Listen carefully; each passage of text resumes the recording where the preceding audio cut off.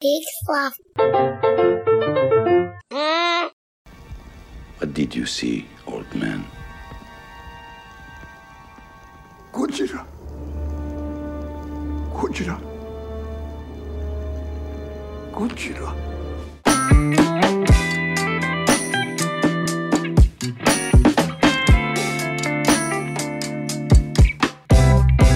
I'm Joel Murphy. And I'm Andy McIntyre. And this is Silver Linings Playback, the podcast where we watch maligned movies and look for a silver lining. And Andy, would That's you like what to we do? Yeah, sorry. Would you like to tell the people what we were watching and reviewing today? This week we watched Godzilla from the 90s, and it was a movie. It was it was definitely a movie. It was definitely from the 90s. All of that is very accurate. All of that is very true. One thing I will say, so obviously, if there's one thing that you remember about the Godzilla movie, it is the P. Diddy featuring Jimmy Page Come With Me song from the soundtrack. And I watched that video almost immediately afterwards, and the video is bananas, and it's really better than the movie in a lot of ways. All right, well, this has been Silver Linings Playback. We found it. So watch the P. Diddy video on YouTube. Save yourself 2 hours. And Yeah. All right, see you next week. We did it. But no, actually the version that is on Netflix has updated special effects. It does? Watching the video. Yeah, it does. Oh. It's the Netflix version special effects are significantly better than the P. Diddy video, which was using clips from the movie. That's exciting. That's a good tip to know. Yeah. By the way, I love this. Speaking of Netflix, which we're not endorsing, that's just is where we both watched this movie for free. But I did appreciate, for those of you, if you're curious, the official Netflix description of this film is as follows. A team of experts, including a biologist and 2 scientists, must stop an oversized lizard from destroying all of Manhattan. I feel like that intern was being a little sarcastic when doing the data entry for Netflix, but I think suitable. That is the description of that movie. No, that is right on. Okay, so let's figure out where we stand on this movie. We tend to come out negative and end positively on this show, but let's get a baseline. Yeah. And speaking of that, the IMDb quick synopsis of the movie. Oh yeah, might be just as better. Okay, might be just as better. Just as better. A giant reptilian monster surfaces, leaving destruction in its wake as it strides into New York City. To stop it, an earthworm scientist, his reporter ex-girlfriend, and other unlikely heroes team up to save the city. Yeah, somehow more thorough and still not really getting it. Yeah, yeah. Okay. So this is a movie by Roland Emmerich. Of Independence Day and Stargate fame. Yeah, and I think you can see some of that Independence Day style in here. We got an ensemble of colorful characters coming together to face some sort of threat. There's no Bill Pullman speech, unfortunately. No. Which obviously, I mean, look, it's a disservice to this movie to even begin comparing it to Independence Day, which is a far superior movie. But I will say, maybe it's nostalgia for the 90s. Maybe it's just we've been watching a lot of particular kind of bad movies. I kind of had fun with this one. Yeah, I did too. I mean, I remember this is one of the earliest movies I can remember going to see in the theater and be like, man, this is bad. Yeah.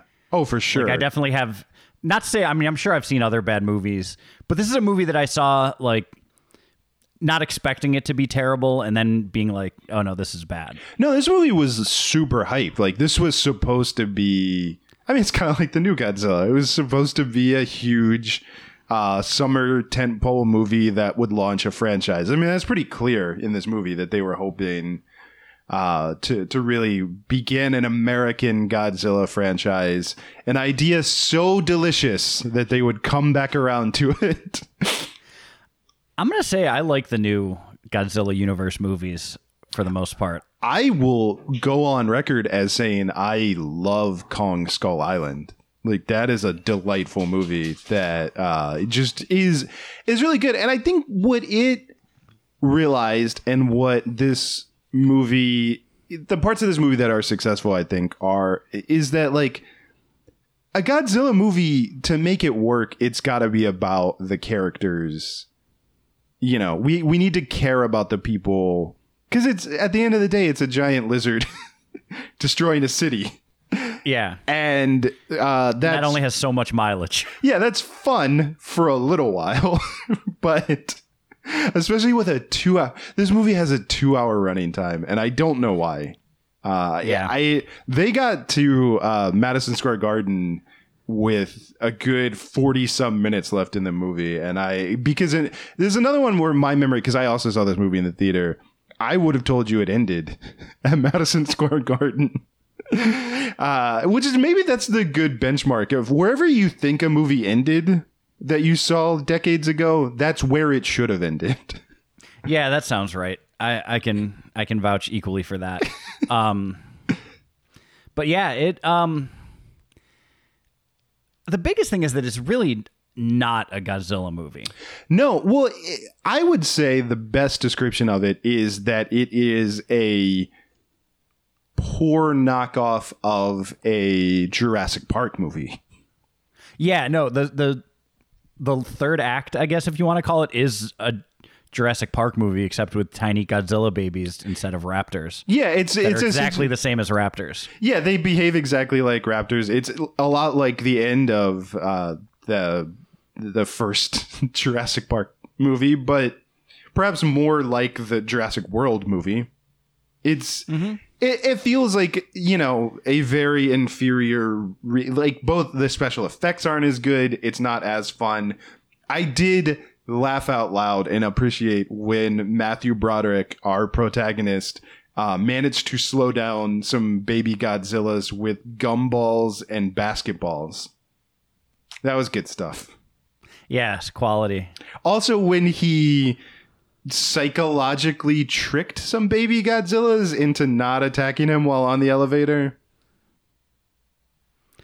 And then there's this genius, scene that Matthew Broderick. Then there's the scene where there's the hallway where the baby Godzillas are chasing him through one door, and then he runs out a different door across the hallway, and they're after him. And then next time he runs out they run out the door first, and he's chasing them, and then he's carrying the reporter, and they're like running from Godzillas. Yeah, that was good stuff.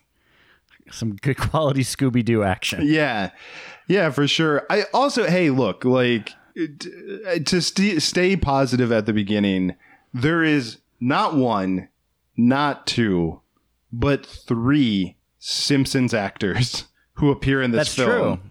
And that was exciting for me because straight up, Harry Shearer is just Kent Brockman in this movie. Like, he's not playing it any different. He's doing the Kent Brockman voice. He's as much of a dick as Kent Brockman is, which is as much of a dick as Harry Shearer is in real life. So it's, you know, an interesting life imitating art, imitating life. Yeah, and Hank Azaria, one of the other Simpsons actors that's in the movie. Yeah, Hank is doing like a Mo character. Yeah, even pretty much. At one point he goes, geez. Yeah, he's New York everyman.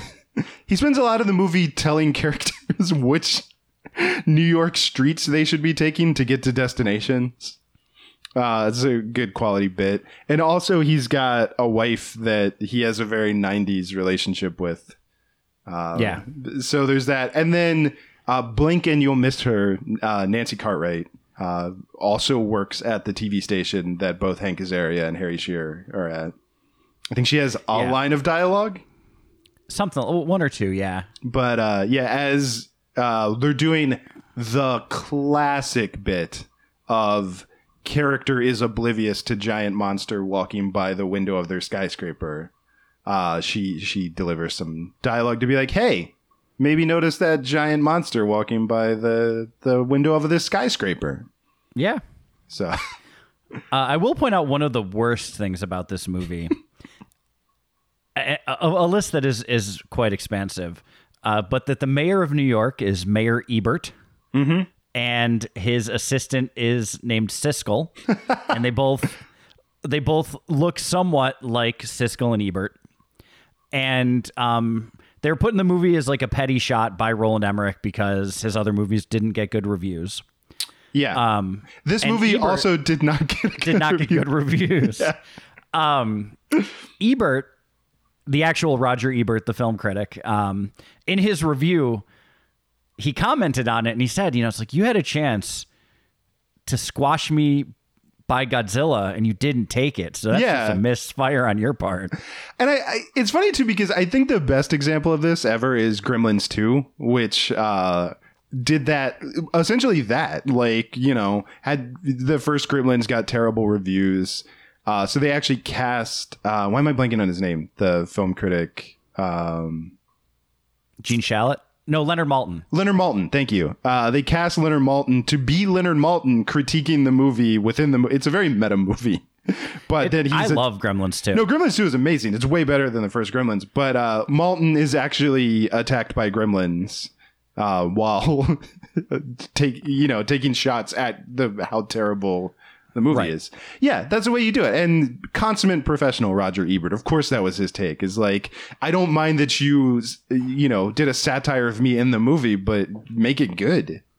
Yeah, like go all the way. Go for it.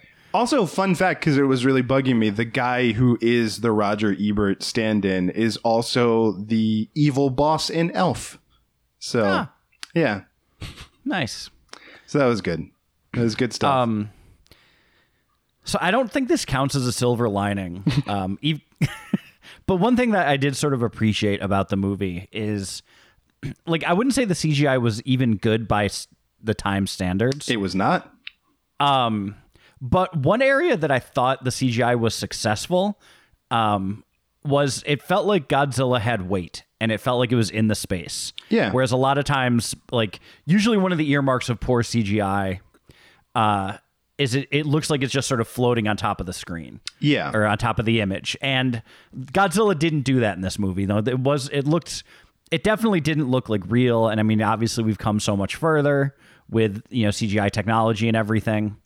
But just the fact that, like, for this CGI character, it did look like it had weight. It looked like it was in the spaces that it was in. And that was something I appreciated.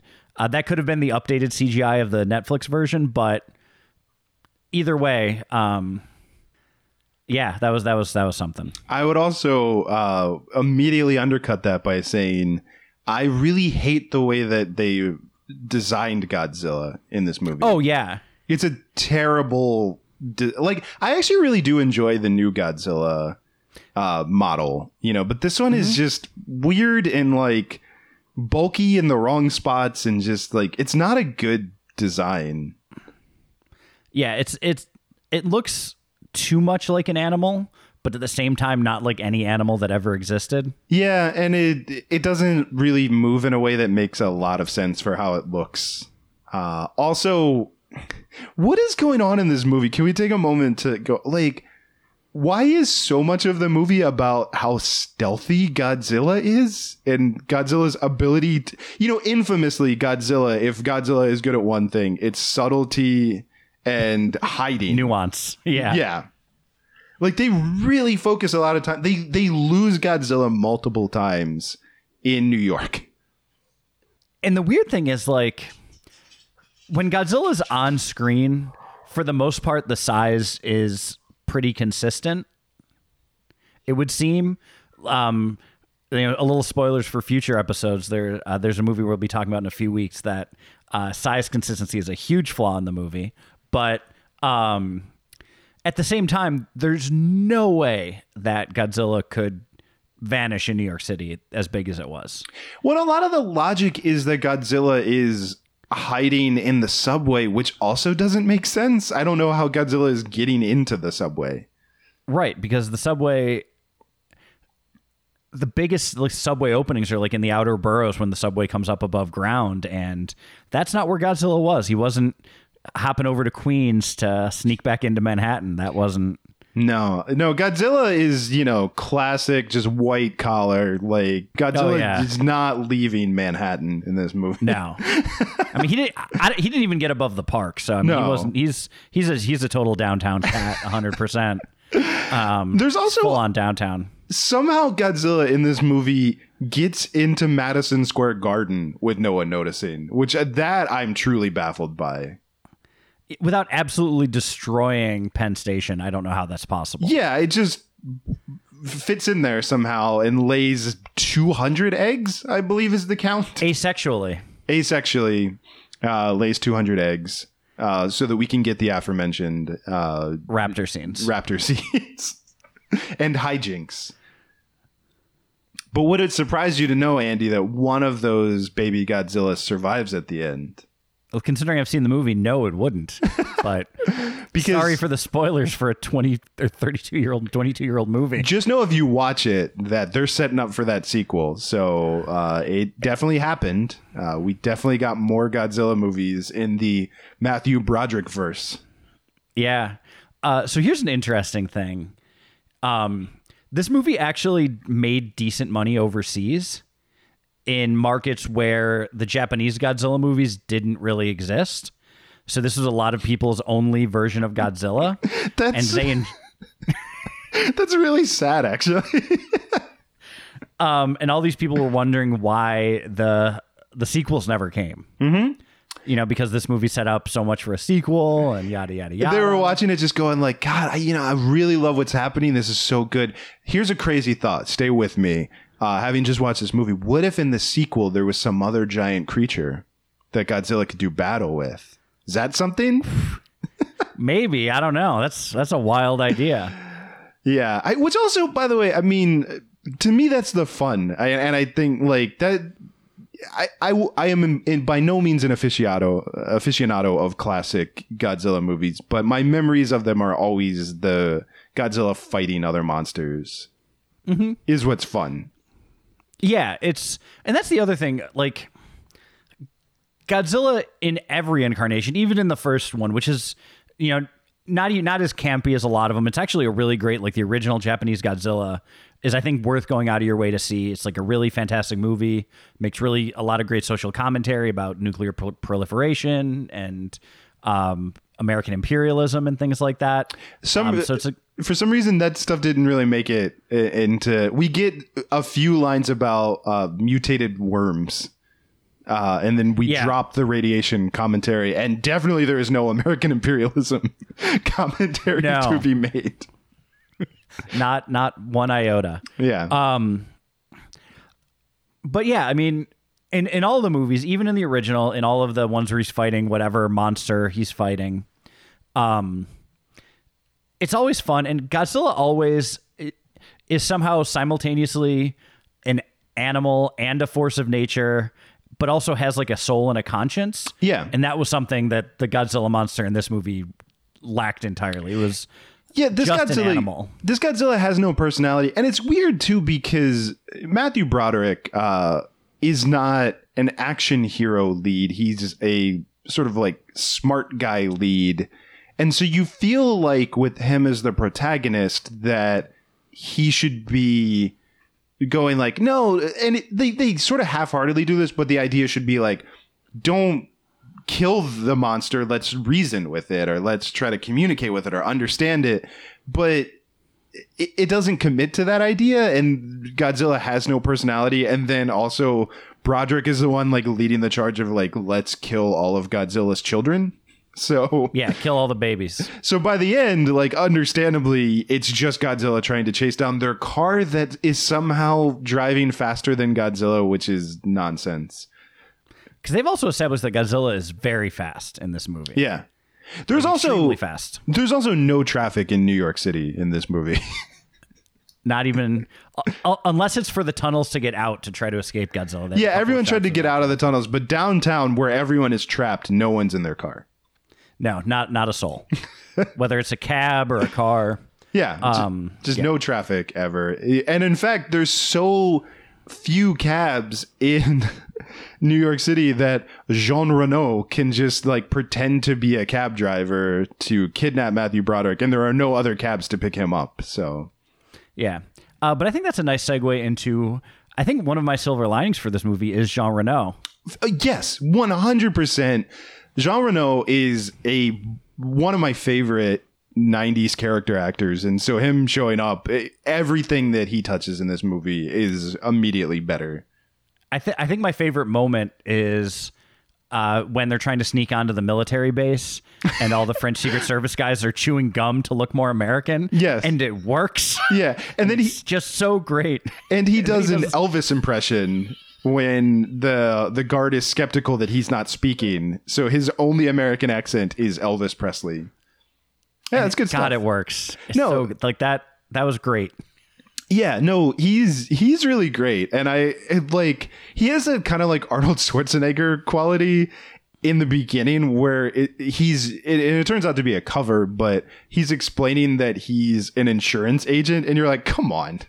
Like, you are not an insurance agent in a Hollywood movie. Like, stop it. Right. But I think a trend that we've been sort of doing on the show is saying that like people that know the movie that they're in are often a silver lining. Oh, for sure. And Jean Reno knows what movie he's in. Yeah. Oh, definitely. Matthew Broderick might too. I enjoy Matthew Broderick in this. Like he's pretty. He knows when to be silly. He doesn't give a lot of like weight to the movie, like emotionally. No. But so he doesn't carry it in that sense. But he's good at like the other stuff.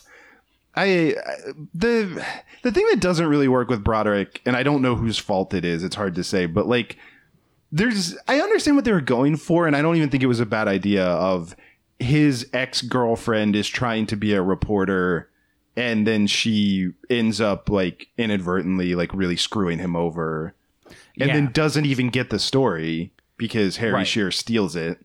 That is a good idea. And I could see why it was in the movie, but it didn't work for some reason. Like it didn't land, at least for me. No, maybe you felt, yeah. I like her. I think they're both charming. I didn't like, I didn't feel negative towards her for this movie, doing she, it. The actress that played his love interest did actually win the Razzie for Worst Actress that year. That is completely ridiculous. Like she's Maria Patillo is her name. Yeah, no, she is delightful. I have no issues with her performance. Same. Yeah. And this movie kind of killed her career before it started. That's a bummer. No, she's adorable. I like her in this movie. I honestly, what's weird is I think that her and Hank Azaria actually have better chemistry than her and Matthew Broderick. Like, I'd agree with that. Yeah, because the scenes where he's just sort of platonically encouraging her to keep going after the story, I think I enjoyed more than anything about the actual relationship with her and Matthew Broderick. Yeah, that was and Hank Azaria, he's someone I thought like could have been a bigger star than he was, but I think he was sort of happy doing his thing and stayed in his lane probably more than he could have. That's what's interesting about, and I think why it feels so notable to have 3 Simpsons actors in this movie is because I think they all make so much money off of doing The Simpsons. Yeah. And obviously at this point have such like a, Harry Shearer records from his house. Like they all have a pretty sweetheart deal of doing that show, and they all make so much from that show that I think most of them just stopped acting in other things. Hank Azaria has more of a career than anyone else. But like, and you still see Dan Castellaneta pop up in things sometimes, but it's really about them. Like none of the other actors, for whatever reason, like finding a Yardley Smith or a Nancy Cartwright on screen appearance in any recent anything after 1995, probably. Yeah. So yeah, I just side tangents, but definitely a silver lining in this movie because I really like all of those actors, and I like when they show up in things. Yeah, definitely. I mean, Harry Shearer, but I mean, I like a lot of the stuff he's done. Oh yeah, I mean, he was in Spinal Tap, so yeah. like Obviously. Great stuff. But He was Handsome Dan. Yeah, he was also Handsome Dan in Wayne's World 2, which might be his best work, honestly. Oh, there's no might about it. Does that count as a bad movie? I would love to review Wayne's World 2. I don't know if it... I love that movie. Yeah. We could do an unnecessary sequels. Sequels, that could be a thing that we do as we go forward. Unnecessary sequels is prime for Silver Linings Playback material, I think. I think we'd have to watch Airplane 2, though. And probably Caddyshack too. But enough about future episodes. All right, so let's see where we're at. So we're definitely defending. I think we're both pro, and I already forgot her name, but the actress who did no wrong in this movie and did not deserve a Razzie. No, she did not deserve a Razzie. She did not deserve her career. Maria Patillo is her name. Yeah, no, she's great. Justice for Maria Patillo for sure. Justice for Maria Patillo. Jean Reno, always great to see. The soundtrack slaps. The soundtrack slaps. I would temper that by saying that I remembered how great the soundtrack was, and I was a bit bummed that they really don't use the soundtrack more in the movie. Like, I would have really enjoyed using pop music instead of like a traditional score for this movie, especially with the 90s nostalgia that was really working for me. And it was great too, because watching it with Molly, like, her face really lit up when you go to the cheesy, the last baby Godzilla is still alive, and then you immediately hit the P. Diddy. Like, that's great. You know, that's exactly what you want. No, I remember, because I bought the soundtrack back in the day. Definitely. I saw the movie, and I was like, this movie is bad, but I copped the soundtrack for sure. Which was such a 90s thing. I bought a lot of soundtracks to movies that are not good. For sure. But you know, I bought this. I remember it was in my. Did you have one of the zipper? Yeah. Of course I did. To drive around, you have to have all of your CDs in one. No one who's young has any idea what we're talking about. They're also not listening to this episode, so it's fine. Maybe they accidentally played it thinking that we were going to talk about the more recent Godzilla, which is pretty good all around. The first just Godzilla is good. King of the Monsters I really liked. Yeah. I don't know. I thought it was fun. But yeah, I'm happy to see more of those movies. I think that's they successfully created a franchise. They did, which did not happen here. Not even a little bit. But yeah, so if you've never seen Jurassic Park or any other Godzilla movie, I could see you definitely enjoying the idea of a giant lizard chasing ransacking people. A city. Yeah, it's good stuff. If you've never seen it before, it's definitely done better in other movies. Yeah, this is not the best example, but it's fun. This is one of those instances where a movie might have actually benefited from taking itself like a little bit more seriously. You think? Or going all the way and like, this is nonsense. I think it tried to like ride the balance beam. I think it could have used more, like, for me, and again, this is now watching it in hindsight, where it was never going to age well anyway. I would have liked more comedy, and I do think a lot of the comedy falls flat. Like, there's a whole runner of a joke that they clearly thought was gold, of just the fact that, well, first of all, Matthew Broderick plays a Greek character in this movie, which is in and of itself insane casting. But there's a lot of hilarity at the mispronunciation of his not very difficult to pronounce name. Yes, it's Nico Tatopoulos. It's not hard to say. No, I think like the Greek people that I know in my life, most of them have probably slightly more complex names than that. Yeah, I mean, I have cousins who are Stravopoulises, so yeah, but like, so again, to me, like, when, you know, the gumballs and the basketballs are tripping up dinosaurs, I honestly think this movie would have benefited. The biggest problem is Matthew Broderick his character is nothing. He's not terribly good at being a protagonist. And I think if, like, and that's not a knock on Broderick, because he did what was written in the script. It's just that, like, again, this is by the guy who made Independence Day. he's not like Jeff Goldblum, who's like, I'm here with a different perspective than all of you have, and actually I'm smarter than all of you, and I'm going to offer a non-violent, cerebral solution to this, which seems like what he should be doing, but instead it's just like, I also want to kill this thing, but differently. Yeah, like maybe this movie needed that gung-ho military guy. Yeah. Like sort of the foil for Matthew Broderick. Yeah, but still have Jean Reno doing exactly what Jean Reno did. No, Jean Reno, again, both his performance and his character work better than anything else in this movie.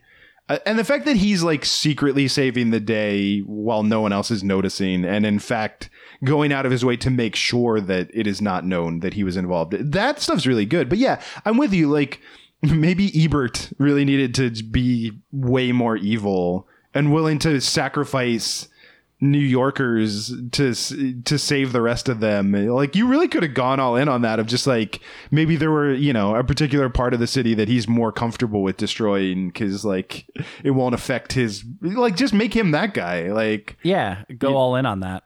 And yeah, have him wanting to nuke Godzilla or something, Yeah. And Broderick being like, no, different. Also, the babies thing doesn't really work for me. It does just seem like an excuse to do a bad Jurassic Park movie. Yeah, that's all that was. I don't care about Godzilla fighting, or a Godzilla movie where most of it is fighting the offspring of Godzilla rather than the giant monster. Like, you go to see Godzilla movies to see a giant monster destroy things. Like, that's And again, Godzilla should be a blunt object. Biting the head off the Statue of Liberty. Yeah. Just crushing, the Washington Square Park, the arch in Washington Square Park, and all that stuff. Which is weird because this movie is made by a guy who's famous for blowing up the White House. Right. Like, you would think he, of all people, would have known that we want to see Godzilla destroy recognizable New York monuments. Right. But he does not, apparently. Nope. Except we do blow up Madison Square Garden. That's true. Which Hank Azaria is very upset about. Because, he's a big... The Knicks were good back then, so I get it. I mean, that was Ewing and Oakley and Starks. Like, those were good Knick teams. If it wasn't for those Michael Jordan Bulls, who knows what would have happened. Yeah. I also... Okay, I'm just really... I know we're running out of time and we should be focused on silver linings, but I don't think we properly vented at the beginning because, like, so much of this movie, in addition to Godzilla being stealth, is about trapping Godzilla in New York City, which also makes no sense because Godzilla famously just comes out of the water and attacks a city. I don't understand the idea of, like, if we close off the tunnels, then we'll trap Godzilla in Manhattan. Like, no, you won't. That's not how any of this works. Yeah, it's one of those things when you're trying to make a movie off of pre-existing property. There's too much fan service, and then there's too little fan service. And this movie is definitely on the too little fan service side of things. Yeah, like you said, it's not fun enough to be fun, and it's not serious enough to be like a different take on it. It's just sort of middle of the road. Like, it's not unwatchable. I think like I said, I feel like to swing back to Silver Lining, I think what it does best is a lot of the character stuff, like just with Jean Reno and just like with... Even though I didn't like think that Matthew Broderick, the love story really worked, like all the characters are very well defined. I understand who they are. I understand what they want. Like I remember them. They're not just, a lot of times if you're doing like an ensemble, it's easy to be like, who's that guy again? What's his thing? But like you know who everyone is pretty easily. And they feel like characters that should be in this movie. It's more just like, really, it's the Godzilla and the overall plot that aren't great. Which Godzilla is not great in a Godzilla movie is a big flaw, but that's about as glaring a flaw as you could have. So I think the soundtrack slaps. That's a huge plus for this movie. All right, yeah, let's recap. Soundtrack slaps. Like that got $16.99 out of me when in 1998 or whatever the CD cost. Oh, for sure. There's a chance I accidentally bought it at Walmart and then was really mad that it was edited and Maybe bought it twice. Who can say? Who can say? Jean Reno is a huge silver lining for this movie. He's absolutely great. Every time he's on screen, it's a ray of sunshine and a breath of fresh air. Not one, not two, but three Simpsons actors on screen. In rare non-voice roles. In live action. And I think that's about it. I think that's it as true silver linings. Who knows if this had been a success, what could have happened, but I don't think anything interesting. I would have watched this Godzilla fight a King Kong. Yeah, I will. I mean, for sure. Yeah, but, I mean, why not, right? Right. I mean, I think you basically do in the movie Rampage is basically what that movie is. So maybe we should have done Rampage. Maybe we should have done Rampage. Oh, man. Oh, missed the boat here. Which, you want to talk about things that slap. That Rampage video game spent many hours. Just many hours. Punching the side of buildings and eating people in bathtubs. People. Yeah. And then not noticing it was an open electrical socket and electrocuting myself. Every time. Who was your... Did you go for King Kong? That was who I always liked. I was always Ralph the Wolf. You like the Wolf? Go-to. Yeah. I refuse to learn their fake names. Yeah, it was George, Ralph, and Lizzie. That's not bad. Yeah. All right. Yeah. So keep looking for that silver lining.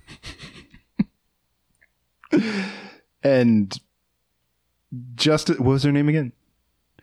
Oh, Justice for Maria Patillo. Justice for Maria Patillo! Silver Linings Playback is a production of HoboTrashCan.com. If you enjoyed the show, please rate or review it on Apple Podcasts. Hear more great shows on the Peak Sloth Podcast Network, like this one. We Have to Ask. It's a podcast where we answer the question, are you going to eat that? What will you leave behind? Why get out of bed? Will you be our neighbor? I'm Marty. And I'm Jonathan. We're two hosts. Infinite universes. We have to ask. New interviews every Tuesday. Find us on iTunes or online at wehavetoask.com or with the other great podcasts on the Peak Sloth Network at peaksloth.com.